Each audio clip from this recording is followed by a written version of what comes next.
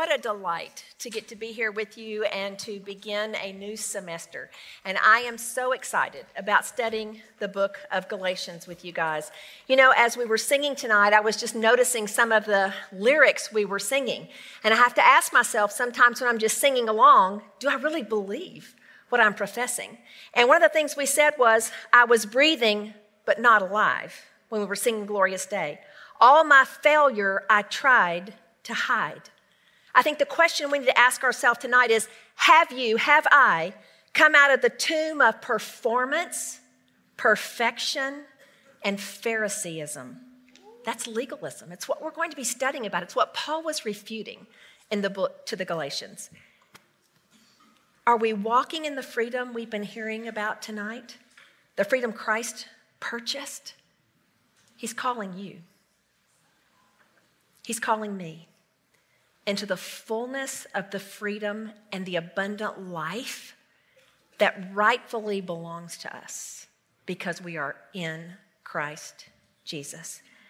Abby said, God sees us. Dark is not dark to him. It's light. Dark is as light is. Did you know that in the new heaven and a new earth, there's no dark? There's no night? Listen to Revelation 22, 3-5. There will no longer be any curse, and the throne of God and of the Lamb will be in it, and his bondservants, that's us, will serve him. They will see his face, and his name will be on their foreheads, and there will no longer be any night. And they will have no need of the light of a lamp nor the light of the sun, because the Lord God will illumine them, and they will reign forever and ever. This is our sure future. And as we study the letter to the Galatians, my prayer is we will begin to live out the truth that we know, that we quite often profess and even sing, that it will become a reality in our lives. If you have your workbook, open to page 5. If you don't, you have a handout with the same information on it. But I want you to know that it's in here so you can look at the how to use this study portion as we get started. What I want us to think about tonight is, here you've got listed in the center of that page, observation, interpretation, application, and transformation. Now, our goal in doing Bible study is for all of us to become self-feeders, to feed on the Word of God, to commune with God. God said he gave us the Holy Spirit to teach us everything we need to know. So when we get into the Word, I want you asking the Lord, God, what are you revealing to me about yourself? What are you revealing about mankind, about me? What are you revealing about sin? Where have I seen this before? We want to make connections because God is the same yesterday, today, and forever. You will see is absolutely consistent from Genesis to Revelation. So when we start talking about observation, I want to share with you an illustration that Jen Wilkin uses in one of her books. She talks about receiving a letter from someone. Now, when I get a letter or a card, in fact, I had some this afternoon that I was opening, some mail that we had received, I automatically look at the return address to know who it's from, right? And then I open it up and I begin to read, usually at the beginning of the letter to the end of the letter or card, whatever it may be. Her illustration is you would not open a letter and not look at the return address, jerk the letter out that may be 3 pages long, turn to the second page, read a paragraph, and then go, I have no idea what this person's trying to convey. This is not making sense to me, right? And yet, do we not do that with Scripture? Even with the book of Scripture. We'll flip over in Galatians and we'll read a verse and think, wonder what Paul was talking about. What message was he trying to convey to the Galatian church? We wouldn't do that with anything else. We wouldn't do that with a book. How many times have I asked you, ladies, would you pick up a novel and turn to the middle of the novel and read a paragraph and then turn 3/4 of the way through, read another paragraph and throw the book down and go, I don't get it. I don't get the plot development. I don't understand the characters. I don't get it. I can't understand this book. But we treat the Bible that way, and then we wonder why we don't understand God's big story of him revealing himself to us and wooing us, drawing us to himself. You are loved because God is love. It is his essence. His love does not wane like ours does. He doesn't love you more one day than the next. He doesn't only love you when you're obeying. He is love. You cannot run from his love. You cannot hide yourself from his love. He is love. It is his essence. It's who he is. And so regardless of how the enemy has lied to you, regardless of what you have in your past, know tonight you can rest in the fact, you can be sure you are loved by God. He is pursuing you. He has you here. And he has truths he desires to reveal to all of us. So I want to encourage you this week, before we meet next week, whether you come on Tuesday or Wednesday evening, to read through the 6 chapters of Galatians several times. I would like you to sit down and read from 1 to chapter 6, and as you're reading, to underline repeated words and phrases, because you're going to see there are some specific things Paul repeats and some truths he wants them to get, and he's speaking to us as well. Because we know this book is living, it is God-breathed and still breathing. So when you pick it up, the Spirit of God in you is going to connect with the Spirit of God in his word, and he will reveal to you himself, but also he will speak specifically to you. We need to ask, to whom was the letter written? You're going to get some of this in the introduction.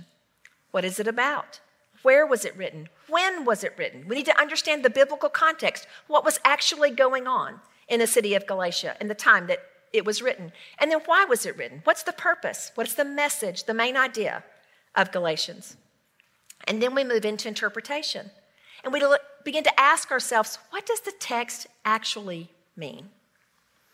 I want to encourage you to use cross-references. If you have a Bible that has cross-references, there'll be a little letter there. Look out onto the side and you see, oh, there's another verse that actually uses that same word, and I can look at it to enhance my understanding.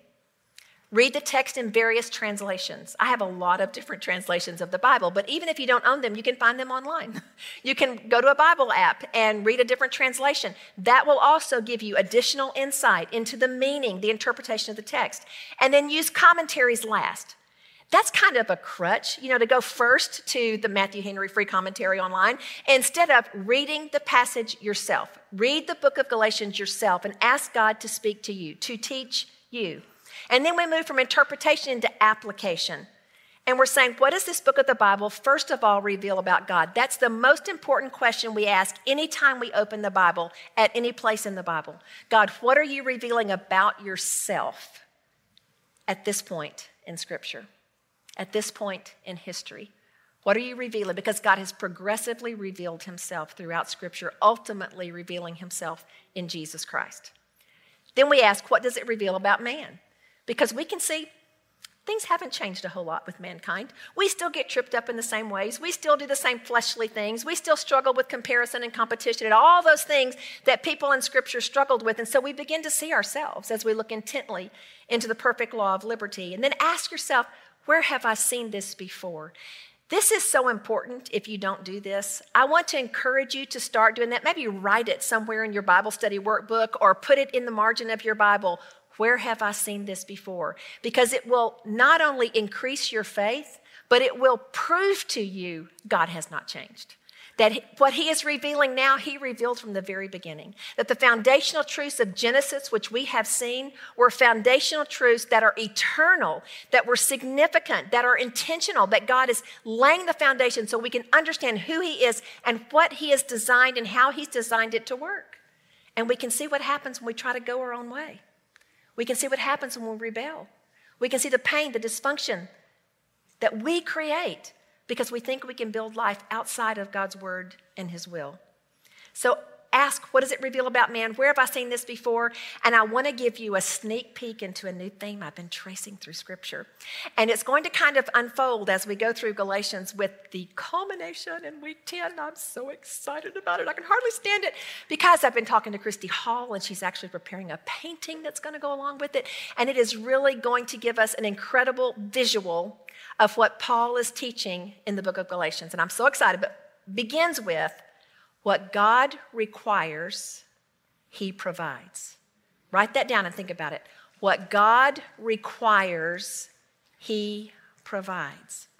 Now, we know it from the very beginning. I'm going to give you just one from Genesis. And what do we know that happened after sin? God said, if you eat from the tree of the knowledge of good and evil, we know all they gained was evil. They already had good.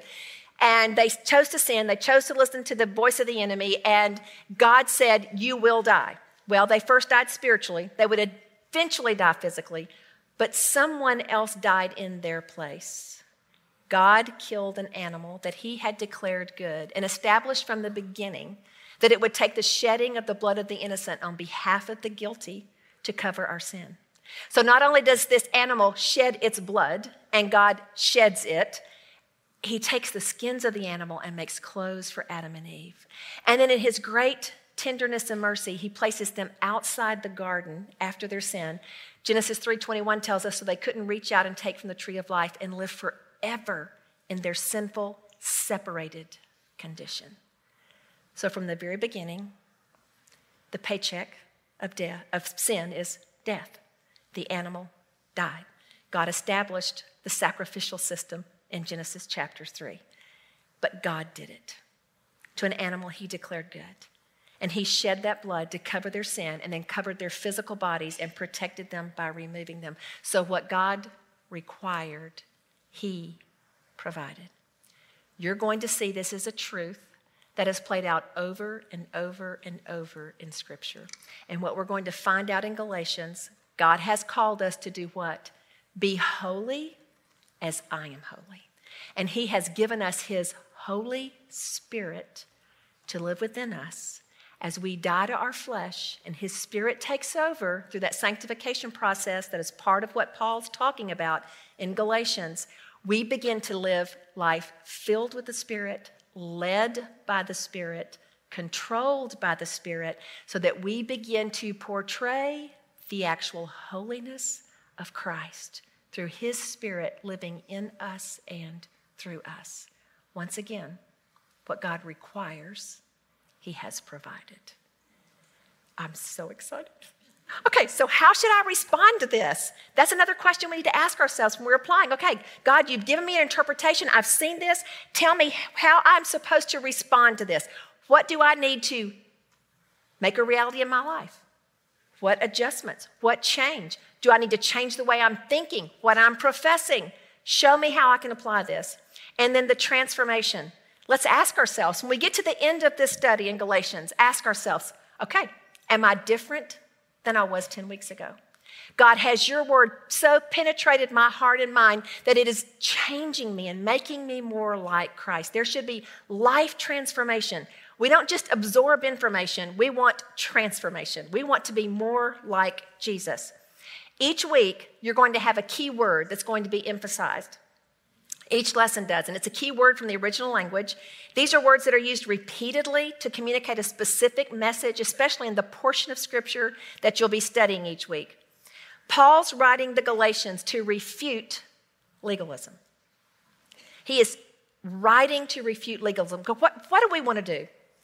We know that we're free. We know that we can do nothing apart from Jesus Christ. We know all of these things in our head. And yet we live as though it all depends on us, right? We get anxious, we get worried, we get mad at ourselves, we don't live up to the standard that God has set, and we berate ourselves, and we do all this negative self-talk and all this. What are we doing? We're falling right into the trap of the enemy. And so then we become really legalistic, like, oh, I'm going to do it this time. I'm going to read through my Bible. I'm going to do it. If any of you grew up during the era of the envelope, when you had to check, read Bible daily, tithed, all those things you had to check. I mean, it's really embarrassing to turn it in Sunday school if you didn't check all your boxes, right?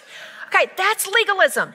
You check all the boxes, you do all the right things, but there's no heart change. That's the Pharisees. That's exactly what they did. God is looking at our hearts, and he has so much more than outward performance for us. He is wanting to meet with us and speak to us and make us more like Jesus as his Spirit is loosed within us. And the very fruit of his Spirit comes pouring forth. Christianity is not a set of rules, but a relationship with the God who is with us, no longer just among us, but within us. We've been set free from the law and released to live by the Spirit. And we will discover in the next 10 weeks just how these truths profoundly impact our lives. And that's our prayer for each of us. We don't gather just to study another study. We don't gather even for the fellowship, as fun as that is.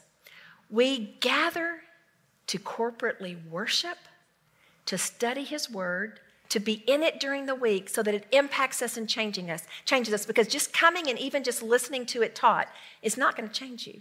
Because you're going to leave here and you're going to forget the vast majority of what you hear if you're not in it during the week. But if you're in it during the week and you've been building on that foundation, then when you come in and you get the teaching, it's like, oh, I see how that fits together. Oh, yes. And then you leave not with just more information, but revelation. And it's revelation when God connects the dots for us that we're actually changed from the inside out. And that is our desire. So I want to encourage you. Go home and read Galatians 1-6 and begin to underline, highlight, however you feel comfortable marking your Bible. If you don't want to mark your Bible, it's included in the workbook. You have Galatians 1-6 included in your workbook. You can mark it there. But we are excited about God's call on all of our lives to live life at another level, to walk with him, to throw off the things, the shackles that have held us back, and to really walk in the freedom, the miracle-working power and freedom to which Christ has not only called us, but purchased the right for each of us. I am so grateful you're here tonight, and I so look forward to what God has planned for us as we dig into his word and as we honor him. We love you, ladies.